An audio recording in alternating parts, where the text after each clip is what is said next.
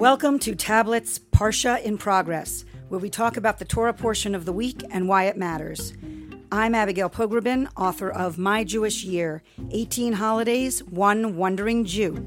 And I'm Rabbi Dov Linzer, president of Yeshivat Chovevei Torah Rabbinical School. Congratulations on your presidency. Thank you. It's very exciting. Yes, it is.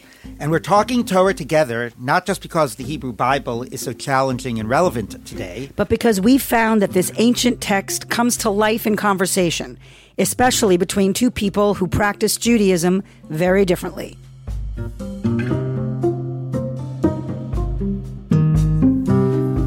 So, Abby, this week we're going to talk about Ki Tisa, which many of us know as the Golden Calf Parsha.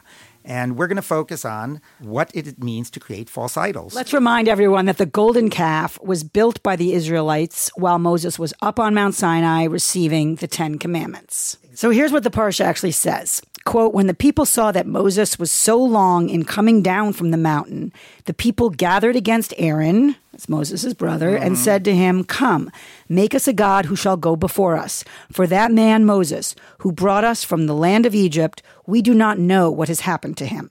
Aaron said to them, take off the gold rings that are on the ears of your wives, your sons, and your daughters, and bring them to me. And all the people took off the gold rings that were in their ears and brought them to Aaron.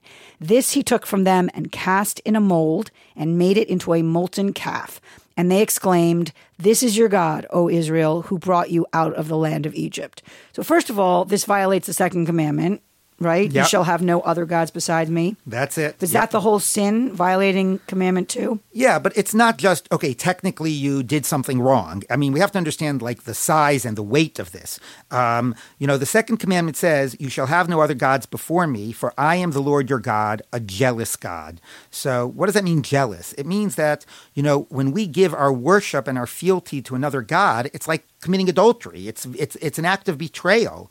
And a committed relationship means sticking through the hard times, not stepping out of the marriage and playing the field as soon as there's a little trouble at home. That is a profound theological sin, betrayal, abandonment of God. And they did it pretty quickly. Yep. People look at the golden calf often as a metaphor for worshiping the wrong things.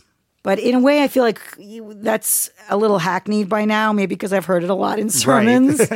Right. But there is something to look at kind of what replaces the right kind of worship or the right kind of adoration. I don't know. But I want to talk about something a little different because I don't think that the calf was really an other god. I think that it's a way of giving a physical representation. And an idol can be that. You can worship a god through an idol, and that's also corrupting God because you've put something in between you and God that corrupts that idea. But is it like a barrier between you and God? Is that what it's a barrier, and it means that now you're thinking about this physical object. And so it was meant as a means of connecting, but it actually distorts what God is, and it distorts the relationship. Does that resonate in any way? Like if we ask the question not what do we give ultimate meaning to, but if we ask the question, do we ever make something to stand between us and God? Maybe we try to make it as a way of connecting, but it skews it. I think a million things get in the way of a connection with God or with spirituality, and I'm not sure I could even list all the barriers I set up, but I think it's a challenging idea to even think that we're entitled to a dialogue with God personally. Right. And I think it's exactly that, because it's so hard to think that I can talk directly to God. That's like exactly what the Israelites were feeling. Like, where's this God? So we try to create things that will take that place. So if, like, you're asking me in my community, I think one thing sometimes that takes the place of developing a spiritual relationship to God is like a hyper focus on halachic detail, like the details of religious law, which is super important, but when that hyper focus is a way of distracting us from asking bigger questions. When all of our conversation is about halacha, we're not asking the questions we need to be asking. So let's turn to the coda of this story, which also seems to me conveniently excised or omitted in most retellings.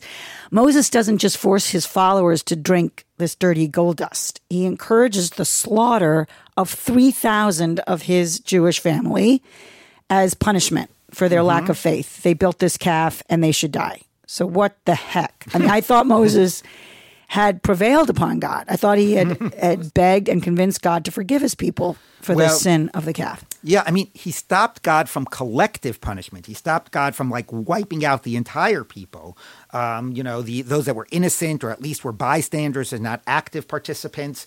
So this wasn't the Noah and the flood. I mean, this wasn't the flood that wiped out humanity. Exactly. And, sometimes when the Torah deals with idolatry, you see this idea of collective punishment. But here Moses stopped that.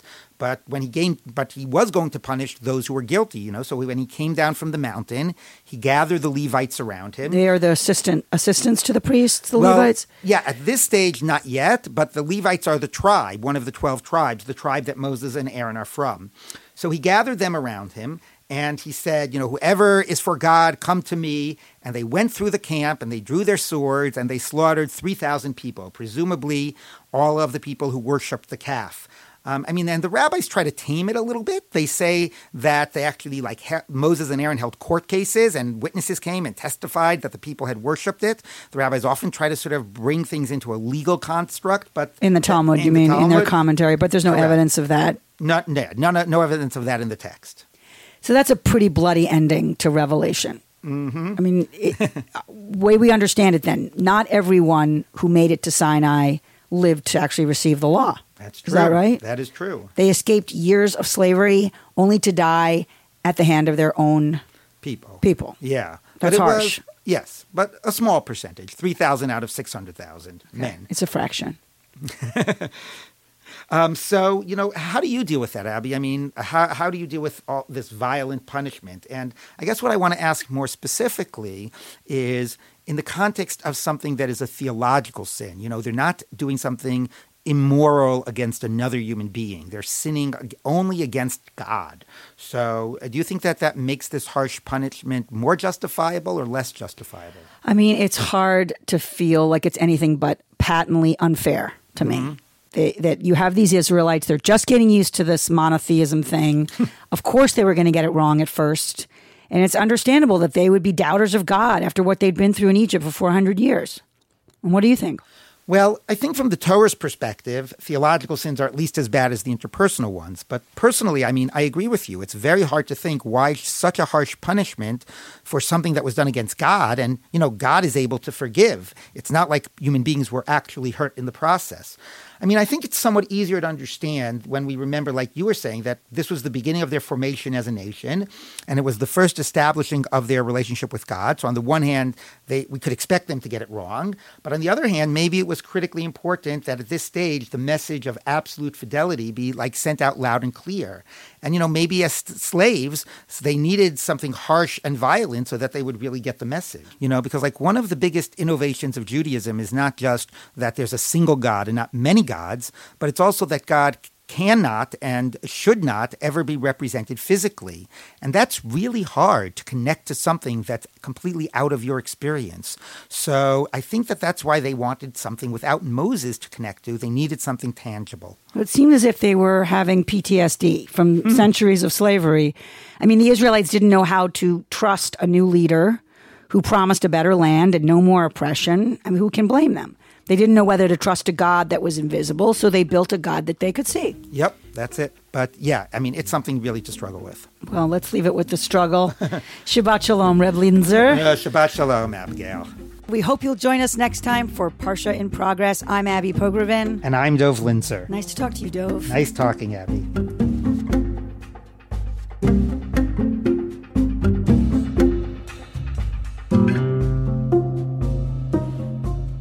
Parsha in Progress is written and hosted by Rabbi Dov Linzer and Abigail Pogrebin. It's produced by Shira Talishkin and edited by Sophia Steiner-Evoy. The show is executive produced by Josh Cross, Jacob Siegel, and Tablet Magazine.